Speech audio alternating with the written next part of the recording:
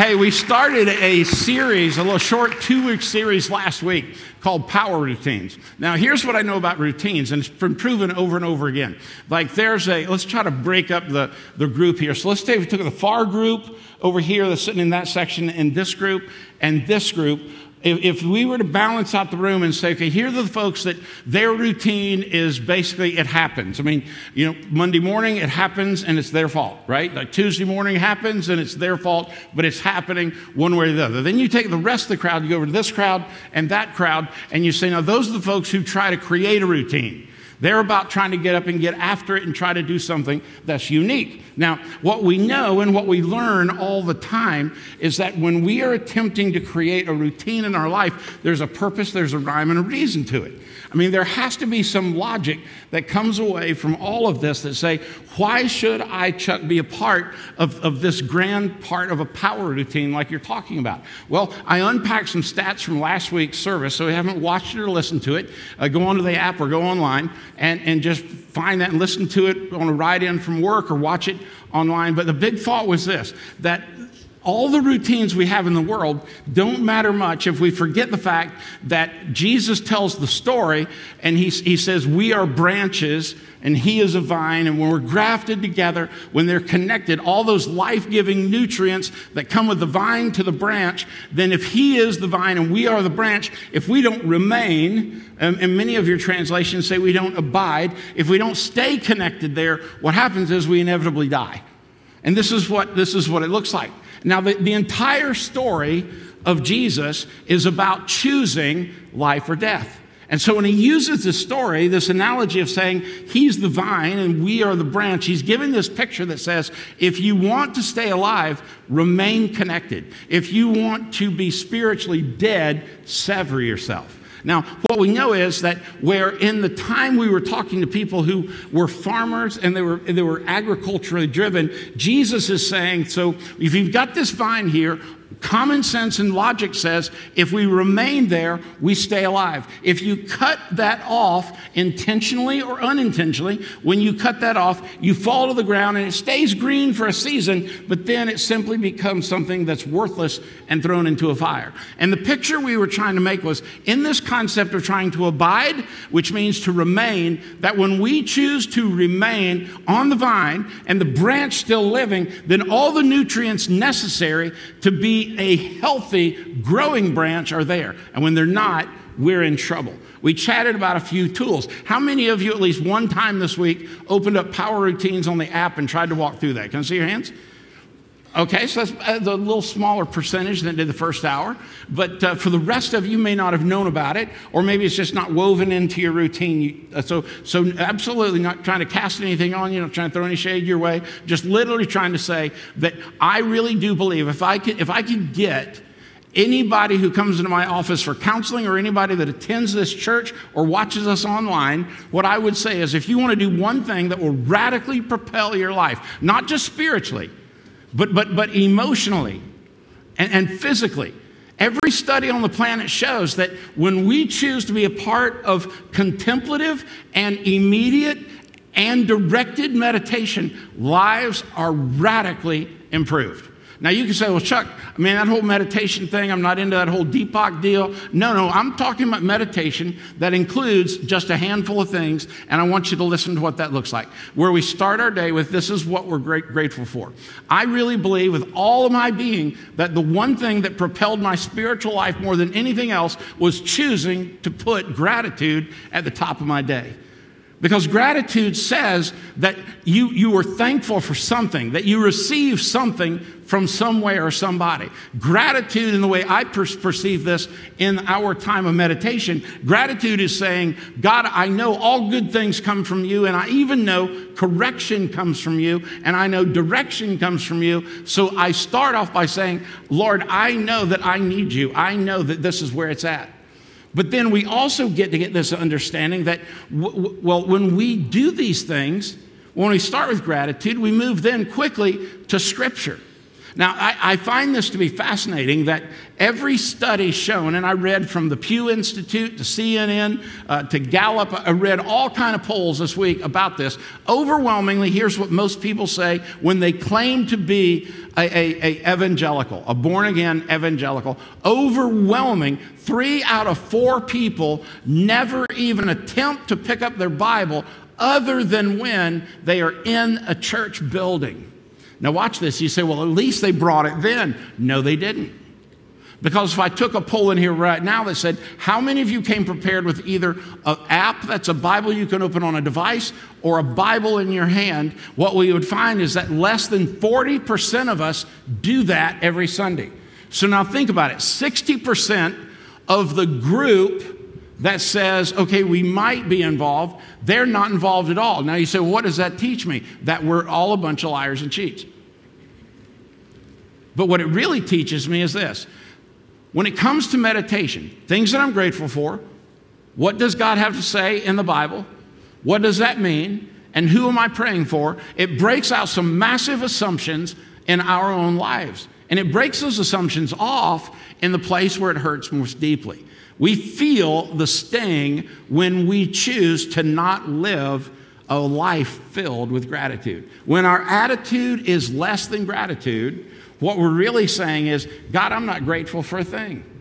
I'm not grateful for what you've done for me. I'm not grateful for what you've provided for me. I'm not grateful for my job. I'm not grateful for my car. I'm not grateful for my family. I'm not grateful for my spouse. I'm just not grateful. And then you can say, well, you know, Chuck, I'm grateful, but I don't write it down. You know what I learned in the same study? That the difference in people that are grateful when they write it down versus the people who say they're grateful but they never write it down is this one thing. If you actually write down in a gratitude journal, if you literally physically write down, this is what I'm grateful for. Listen to this stat. You are 91% more likely to do something to help someone else that day than if you didn't write it down. Is that crazy? I mean, think about it. So that means that 9% out there would say, I really want to do something to help somebody this week. Opposed to, you know what? I'm busy. I got stuff to do. And let's face it, the Bible's not really relevant in 2018, is it? But my favorite one is when people say, I don't have time for that, Chuck.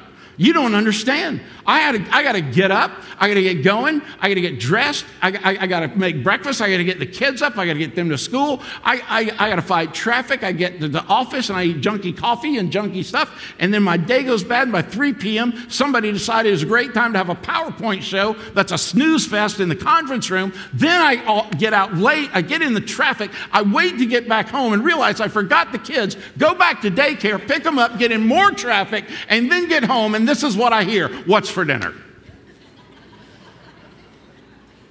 And you do it all over again tomorrow. Surely the Creator, God, didn't say, this is how I want you to live.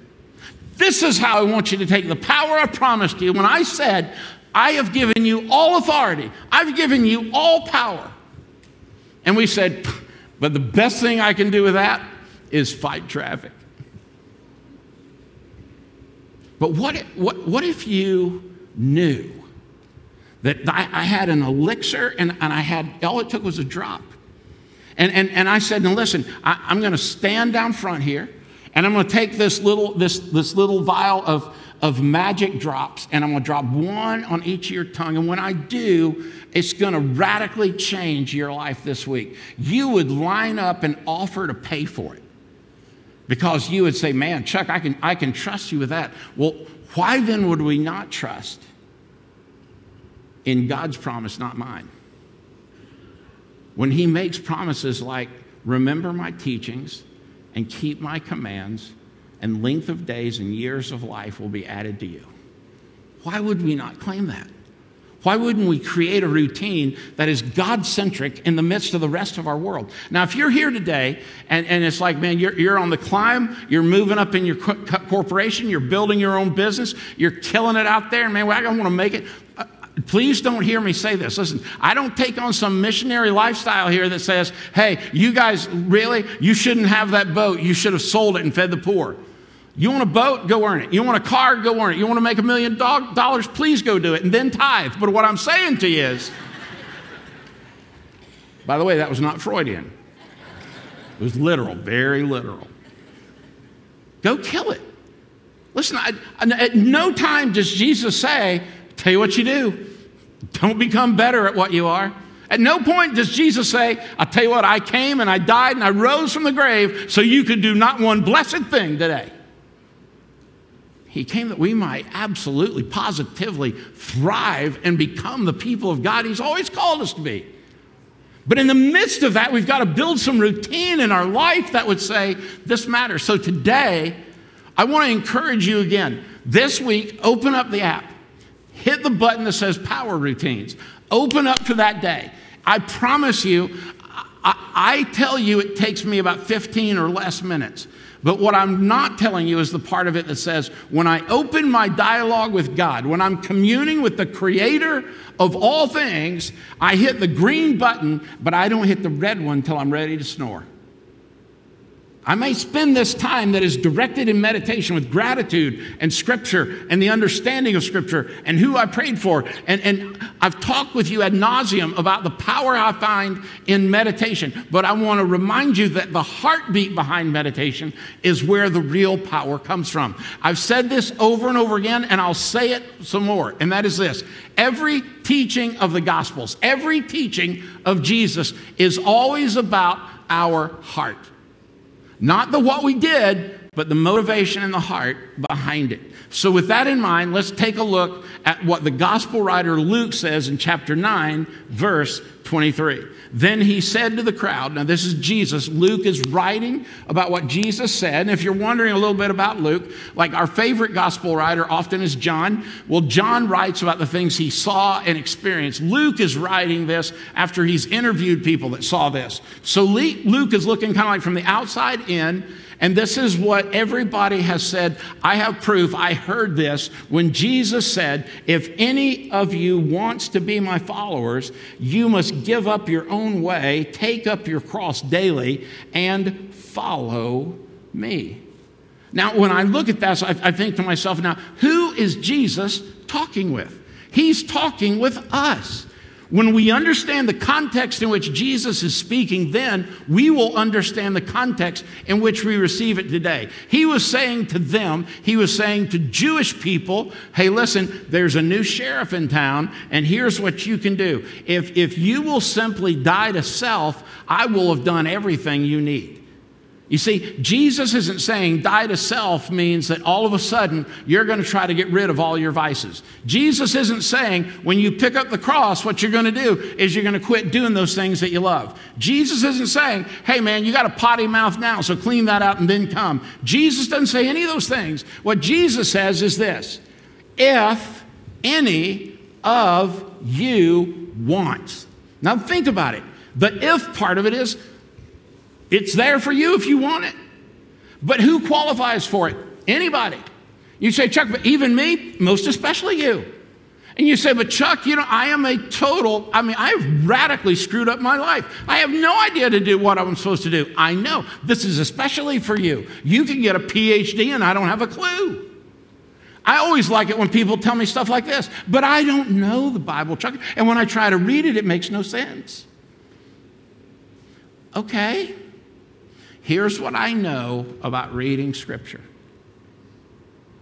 If you have a heart and a desire for Scripture to speak into your life, stay at it. Stop trying to read your way through somebody's plan and go to the Gospel of John. Read a chapter. It will take you about 12 minutes to read a chapter if you're a really slow reader. And at the end of that time, just say, hey, what did Jesus say about himself?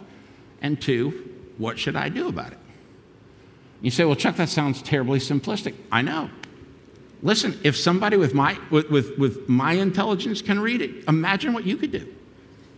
I mean, seriously, there's no brainiac thing here going on here. And yet, every time I read the story of David and Goliath, I get something fresh and new. That's why it's living and breathing. That's why it cuts to the marrow of our bone. You say, well, Chuck, it's just not relevant. I want to hear some hip dude unpack it, man. But here's the problem. This isn't about who unpacks it. It's whether you believe it. This isn't about who delivers it. This is about how your willingness to receive it. And you think about it and say, okay, so it's a matter of if, but then it says, I got to give up. I don't want to give up, Chuck. That doesn't sound like fun. I don't like to give up. Okay, hear it in this sense. What if that phrase sounded more like this? If you really want your life to take on a totally different trajectory, which is available to any of you, then do this. Step away from trying to control everything yourself. Give him the keys to the car, and he will radically change the trajectory of your life. You say, well, Chuck, it sounds like hocus pocus. No, because I'm actually the recipient of it. I felt it. I've heard it. I've known it. I've seen it. I mean, nobody could have messed up their life more than I tried to in high school. Nobody. And yet, I'm more fulfilled today than I've ever been in my life. I really do believe when you jump in here, you see a handful of things. The first one is this. Every day, every single one of us make a choice. And I think the choice starts with this. Are we going to choose to allow Jesus to do what only Jesus can do in your life? Now a lot of us, because we don't really know Jesus, we're not really sure what to expect. Like, what could he possibly do for me? I mean, Chuck, I run a pretty good department at work, and I'm pretty successful at that. What on earth could what on earth could he do for me? Oh my stars! What if he directed relationships around you that gave you that spouse you've been desperate for? What if he brought people around you that could love you and value you and you them and build relationships that last for an eternity? What if where you have relationships now that are falling apart, he could mend those together? What would happen if you actually believed that Jesus, the Son of God, came to this earth, gave his blood and gave his life, buried in a tomb, rose 3 days later, and he did all that without breaking a sweat? What could he possibly do for you? Everything. Anything. All things. But the challenge for us in this westernized American society is to figure out, I can trust that Jesus can do it even if I can't understand it and control it. You say, well, Chuck, I want to be able to do that. Well, remember how it starts. If any person will. Will what? Allow Jesus to do what only he can do. And you say, well, Chuck, I don't forgive well. Great, let him do that. Chuck, I'm not really a great communicator. It seems like every time I communicate, I dig a bigger hole. Great, let him fix that. Chuck, my marriage is falling apart, but I really want to try to save it. Let him do that. Chuck, my marriage has been over for 10 years and I'm still so bitter and angry, I want to club somebody to death. Oh, please let him do it. Chuck, my kid is just off the rails. Let him do it. I need a fresh wind in my life. Chuck, I feel like I've been paddling upstream for 30 years. Let him do it. But what do I have to do? You're missing the point. He's already done it. You don't have to do it. You just have to let him do what only he can do. There are some things in life that only Jesus can do that you can't do. But in America, we love stuff we can do because then we get to show what we did. Like, I thought about this over the holidays. Like, we had some folks over for dinner, and I had made a mantle to go over our fireplace. Somehow, I took the building of that silly mantle, and I built the mantle into every sentence, question, or conversation all night long. And do you know why I did that? I wanted somebody to say, wow, look what you did. Rusty was one of them. He never said it. It's like totally severed our relationship. But I'm seriously, most of us don't come to Jesus asking or allowing him to do what only he can do. We come to him like a genie in a lamp and say, if there's any possible way you could do this, but don't mess this up because I like to get my nails done at noon. Well, not me, but you know what I mean. I think the second thing we do is recognize it's our call. We get to choose how much of God we want. Like when you say, well, Chuck, how could you possibly know how much God I have? Well, I can figure it out by asking you this question. How much of God do you want? When we put Jesus at the top of our lives, this is why we say around here, we believe the Bible's a big deal, but the single biggest deal is Jesus.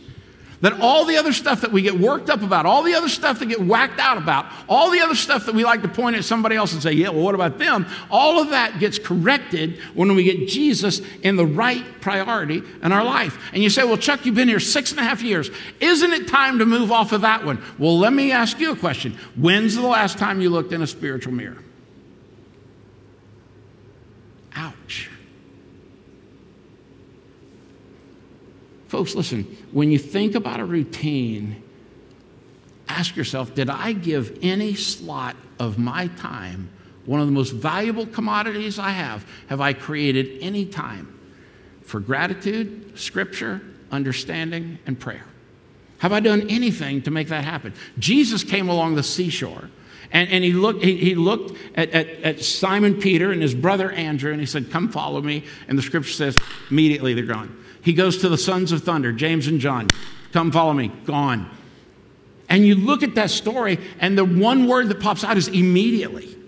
I mean, the one word that jumps out of this, there was no chance to overthink. It was like, I'm in.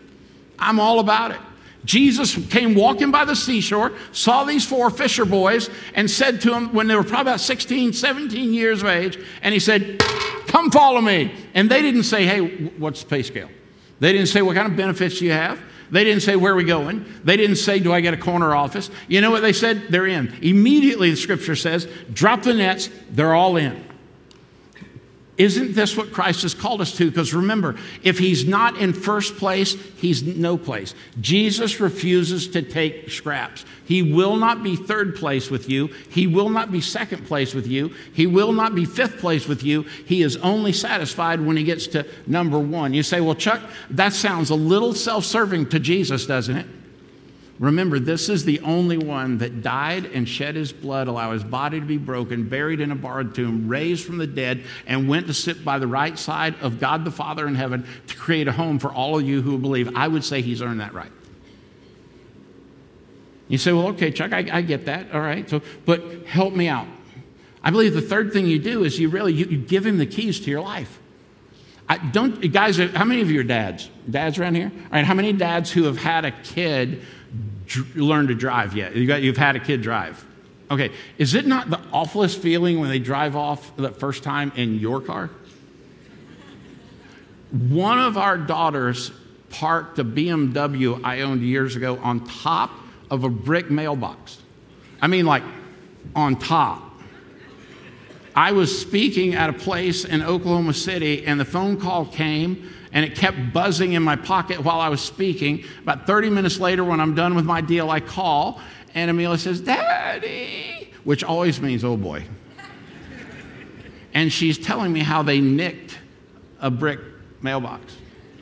I caught a flight later that night, and when I got home, I wondered where my car was, and she told me where the mailbox was, so I walked the 1 block behind, and I saw the front left wheel about, 3 feet in the air, and I saw literally just like my car on top of a brick mailbox. And I look at that and I think to myself, there's something in the midst of all this story that says when you give Jesus the keys, you don't have to worry about the brick mailbox. He's going to drive it better than you can. He doesn't need State Farm. He doesn't need Nationwide. He doesn't even need Peyton Manning singing Nationwide for him. Just give him the keys. This is the whole concept of abiding. Take the keys. You got it. But then finally, I believe he says, I need you to do your work. Like Jesus did not give his life and sit by the right hand of the Father to create a place for all who believe so that we could sit here and be lazy. I mean, he's called us specifically to take up our cross daily. And you say, well, Chuck, I've always wondered, what is that whole cross thing? Does he literally want me to pick up a cross and take it on MARTA tomorrow? No. If you do, you're going to make the news. You're going to look so weird. Jesus calls us to something really special, but I don't think he's ever called you to be a weirdo. No, don't do that. What is this cross we're picking up? We are picking up the identification that Jesus did indeed carry that cross for us. And when we pick that up, what we're literally saying is, my desire is to be holy by spending more time with him. My desire is to be righteous by having been with him. My desire is to be blameless because I've been forgiven by him. Literally in the Great Commission, Jesus has called us to be about his work. As we go, tell the story of Jesus. Do our daily work. Take up our cross daily. But maybe our greatest responsibility is to be willing to live the gospel in our life, even when we don't know what it is. Because you see, there's this concept in thinking in our world that would say, okay, as a Christian, I know everything there is to know. And then over here, just as an intellectual being, I know most of everything there is to know. The challenge on both those assumptions is this one thing, that you cannot put God in either of those boxes. He can and he will do as he pleases, when he pleases, the way he pleases, with whomever he pleases. Jesus was willing to do all of this for you. You can literally allow Jesus to do what only Jesus can do. You literally can prioritize Jesus at the top of your life for tomorrow morning. You can choose to hand him the keys to your life. You can do your daily work. And you say, all right, Chuck, but what do I tangibly do? All right, watch this. Stick with me here, all right? You download that app. And you want to use another system, download somebody else's app. You go to YouVersion, they'll have kind of a version of this. But in the context of just kind of hanging around at Sugar Hill, open the app, hit Power Routines. Tomorrow morning, start your day. If I'm grateful for this, I'm grateful for this. Good start. Right after that, you read a piece of scripture. Right after that, you read a piece of commentary that kind of explains the context of that scripture. And then you pray and you just write down inside of that, here's 2 or 3 things I'm praying for. And you say, well, Chuck, I don't know if I can do that. I'm not very religious. Listen, I want to make this clear. The more religious you are, the harder this is. The more religious you are, the more... To be religious about that is to set a clock, and it's going to ding because you've decided, I'm going to meet for God for 30 minutes. Listen, God's not impressed by our timers, our hourglasses, or our watches. He's impressed by our heart that longs to be with him and know that we tap into all of his life-altering power. This is indeed a matter of the heart. And second, we're going to sing a song before we leave. And it's a song that says, Lord, I need you. Oh, I need you. Every hour I need you. I've been singing this for years. But in the context of what do we do in these things that we're truly making a part of our routine. Every morning I choose, Jesus, I'm going to let you do what only you can do. I'm going to be aware of what you place around me. I'm going to know that in every circumstance and in every challenge and in every joy, you are working all things for my good and your glory. And I'm going to trust you for that. And I'm not going to fall apart when it falls apart, because I know you're even in the falling apart part, because you like to build me back when I fall apart. I'm so glad I didn't write that. So you start at the beginning, just like this song. Lord, I need you. If you want to be grateful for something, start with this. Lord, I need you. And you're always there. You've never moved. You never had to forward your email to him. He's there. Lord, I need you. If you really want the power in the routine, stay the course. What does it say?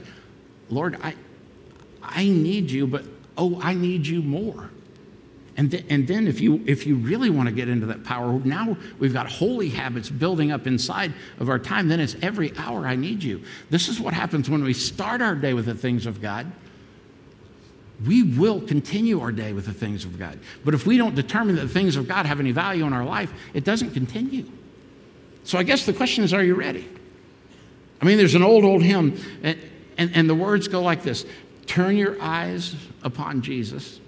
Look full in his wonderful face, and the things of earth will grow strangely dim in the light of his glory and his grace.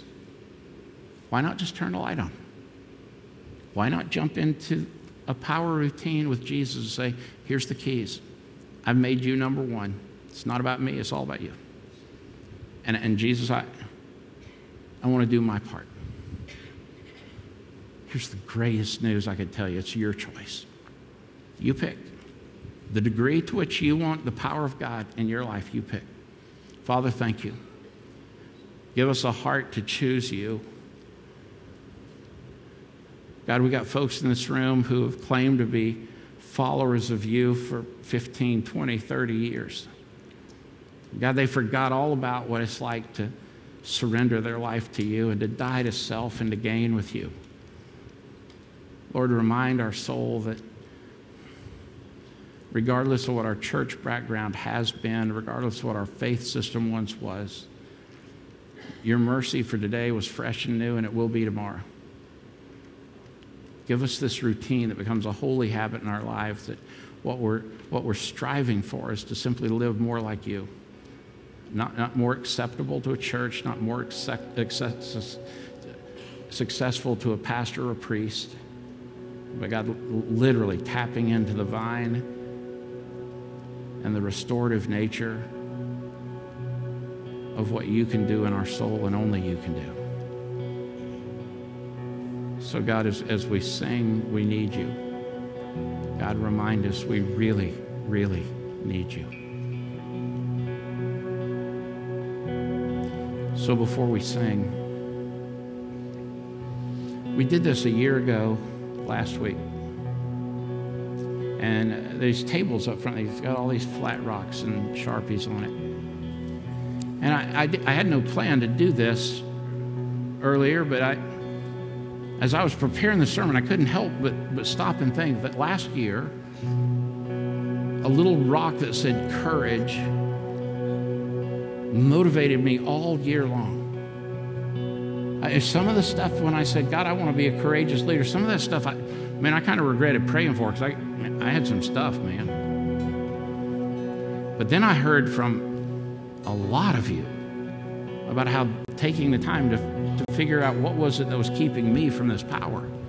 What could I build into a routine that would do something extraordinary in my life? And so the other day I said, Beth, let's get these rocks. So I'm going to ask you in just a second as our team begins to sing, Lord, I Need You. You're welcome to sing along. You're welcome to sit there.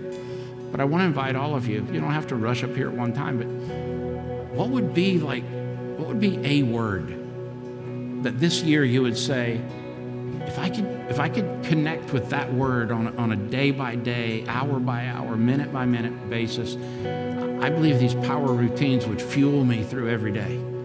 But here's something that I've got to work on in my life. This is something that I want to be in my life. Last year, my word was courage, but when I did mine in the first service, I kept coming back to something I'm not good at. I kept coming back to consistency. I want to be a consistent student of the Bible. I want to be a consistent leader and a pastor. I want to be a consistent father. I want to be a consistent grandpa. I want to be a consistent husband. I want my consistency to grow more like Christ. Maybe yours is forgiveness. Maybe yours is relevance. Maybe yours is power. Maybe yours is, I don't know what it is. Jen and I took these and we laid each of our rocks by the coffee machine where you couldn't help but see it. Because neither of us are really fit for man or beast before at least the first coffee. And all through this year, I'm telling you, man, it just kind of resonated in me to be a courageous leader. And already today, I want to be a consistent leader. What is it that will keep you from these routines? Will it be commitment? Will it be patience? Will it be forgiveness? What is it? What is it that will separate you from the group that says, no, I hear Chuck, whatever, that's just Chuck, it's just preacher talk, man. Doing all this stuff wouldn't make a difference in my life. Listen, I am living proof what this consistent meditation will do in your soul and your life. And it will radically change you, all for the good. So as we begin to sing, you just come on. Pick your rock, write your word, take it back with you. Place it in the most prevalent place you can where you can't miss. By the way, the first words of this song say, Lord, I come and I confess. And what we're confessing is, before you is where I find my rest. Let's sing, team.